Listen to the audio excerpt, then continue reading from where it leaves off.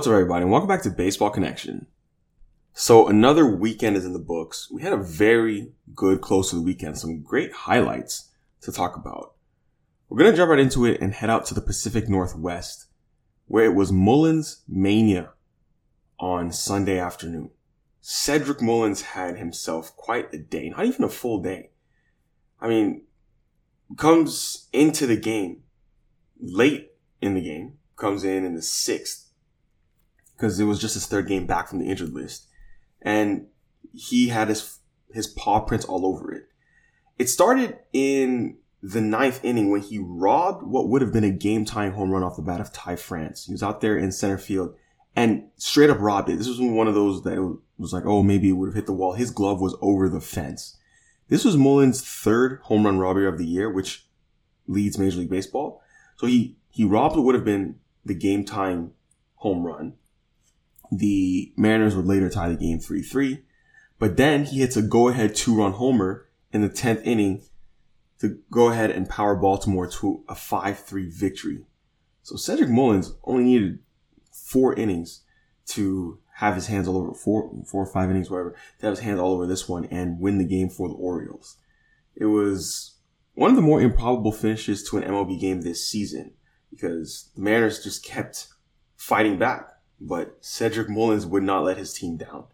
He had his guys back and defensively, offensively, did the whole thing. Robbed the home run, hit a home run, and the O's win. Big time win in Seattle for the Baltimore Orioles. 5-3 was the final score. So Mullins does have a gold glove. We know he has that in his career. And his defense was sorely missed in Baltimore earlier this season because he's been hurt here and there. Injured list stint from May 30th to June 23rd. Another one from July 16th to August 10th. But over his 6 years with the Orioles, he's made plenty of remarkable catches. And he actually made 2 during his rehab start or assignment with Double-A Bowie last week. But this catch, for sure, might be number 1. Definitely top 3. It really might be number 1. Go watch it if you haven't. He's a top-tier center fielder. Not just because he makes highlight level catches, but he really is a top-tier center fielder. Cedric Mullins. Let's head to Boston, where Trevor Story welcomed himself back to the big leagues. He's been out all year. This is his first weekend back in the bigs, and he did so in a big way on Sunday. 4 hits, including 3 doubles for Trevor Story. So he and Adam Duvall teamed up offensively. Duvall had a 3-run homer, but the Red Sox end up getting a 6-3 win over the Tigers. So Story was batting third. Duvall was in the 5 hole. These guys just led the offense on Sunday, which was the rubber match of the 3-game series. But 4 for 4 with 3 doubles, 2 runs, and 2 stolen bases. Yeah, that's a nice way to welcome yourself back in just your 5th game of the season, Mr. Trevor Story. He definitely has been missed from the Red Sox offense. So this is someone who's a difference maker in every way on the baseball field. Trevor Story has power and, plays a premium position.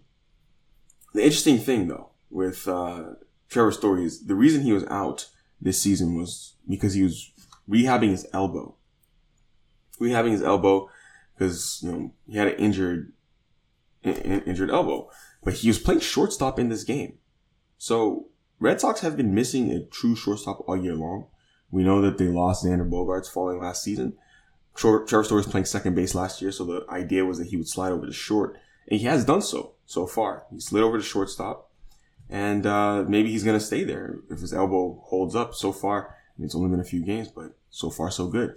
Justin Turner also homered in this game, his 19th of the year. Quietly been putting up a fantastic season for the Red Sox. Justin Turner has an 842 OPS with 19 home runs. Did you know that?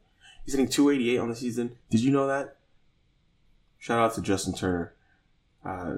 Underrated signing for the Red Sox in the winter. That just hasn't really gotten much shine, but he's been putting up good numbers.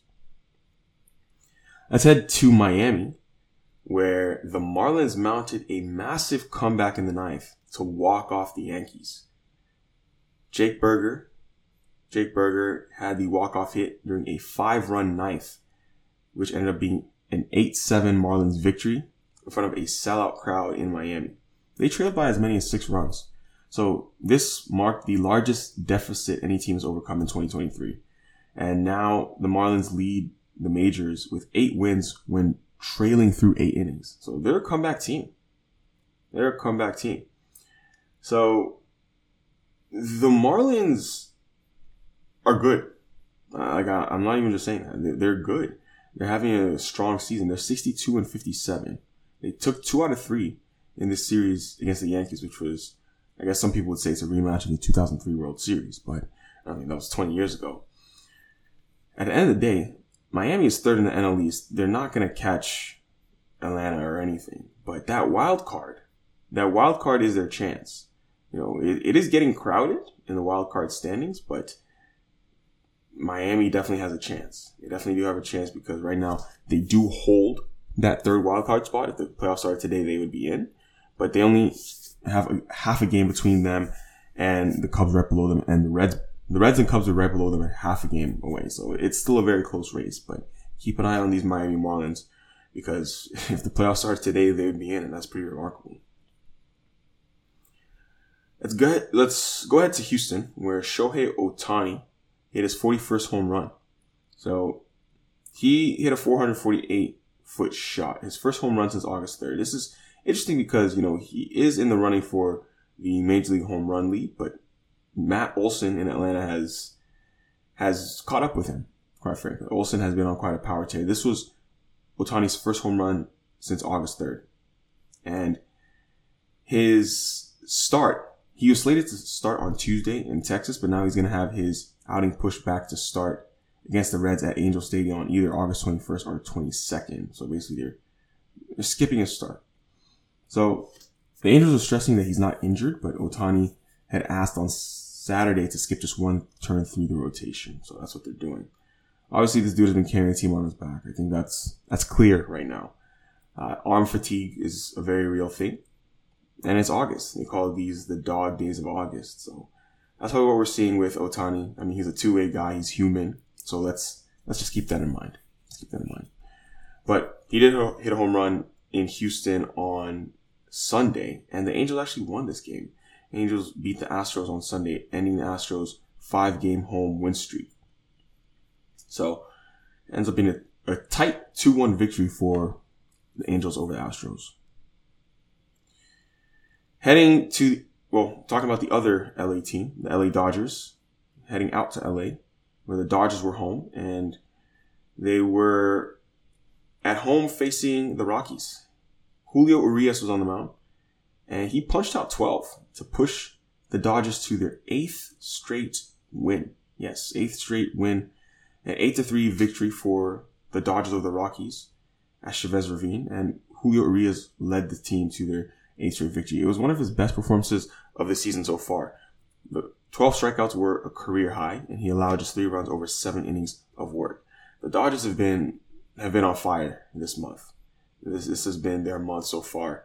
And yeah, I mean, LA is LA. I mean, I don't know what else to say. This is a team that's a force to be reckoned with. And they're clicking on all cylinders right now, looking really good. Julio Urias is the ace of that rotation, and he looked every bit the part on Sunday afternoon.